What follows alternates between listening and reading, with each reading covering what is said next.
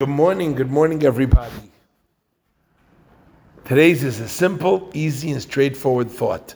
The opening verse of today's Chumash is Aser to Aser, which means you must take tithe of all of your things. So obviously the commentaries are wondering why the Torah gives us this double expression, Aser to Aser. Tithe you shall tithe, right? So that automatically begs commentary. So one of the commentaries, a very, very famous one, is Aser Bishvil, they move the dot. So right now, in the verse itself, the dot is on both words on the left-hand side. So it takes the second one, the Medrash does, plays a little bit with it, moves the dot to the right side. So it's now it reads Aser to Asher, which means that if you will give tithe, you'll become wealthy. Aser b'shvil shetis asher. When you'll give tithe, you'll become wealthy, and that's a very, very famous medrash. On aser to aser, you will be when you give tzedakah. Not only do you not lose any money, but you will get even much, much, much more money. I want to take this one just a little bit further in this aser to aser. There's a message that we seek to convey to the people around us, particularly when it comes to our children. Rabbi Manis Friedman, a big fan.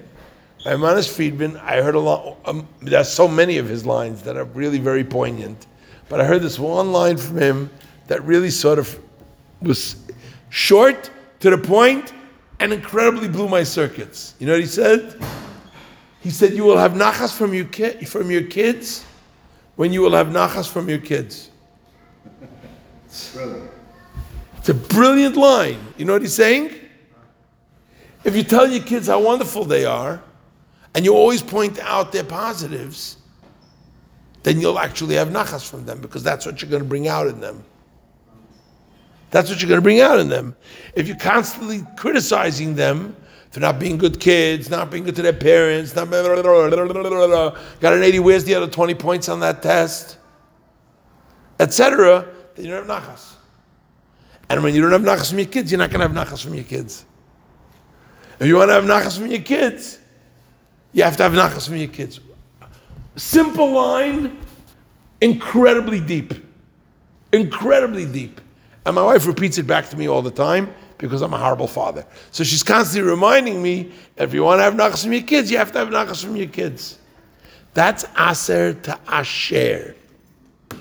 If you want to be able to truly have wealth, and we're not talking about monetary wealth.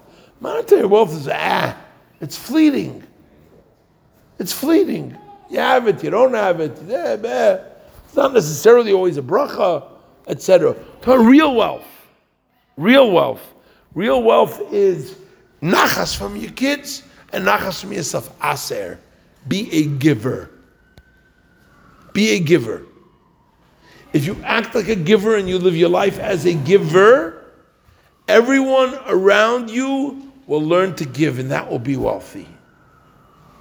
That will be true wealth. That'll be truly you have accomplished something when you can look around and your kids are like you or like your grandparents. That's an incredible thought. Aser to asher.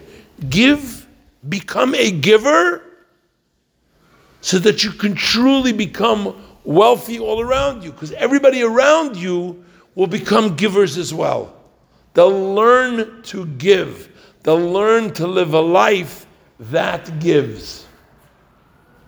And then the world is filled with wealth. Because it's filled with blessing, it's filled with brotherhood, it's filled with unity. May Hashem bless us that we truly have nachas from our kids by having nachas from our kids, and by first having nachas from ourselves.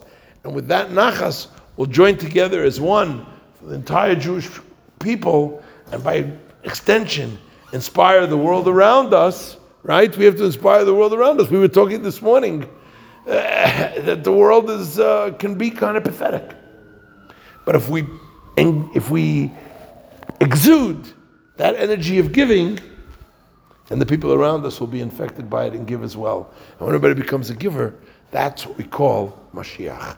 May it happen now. Amen. Save and email.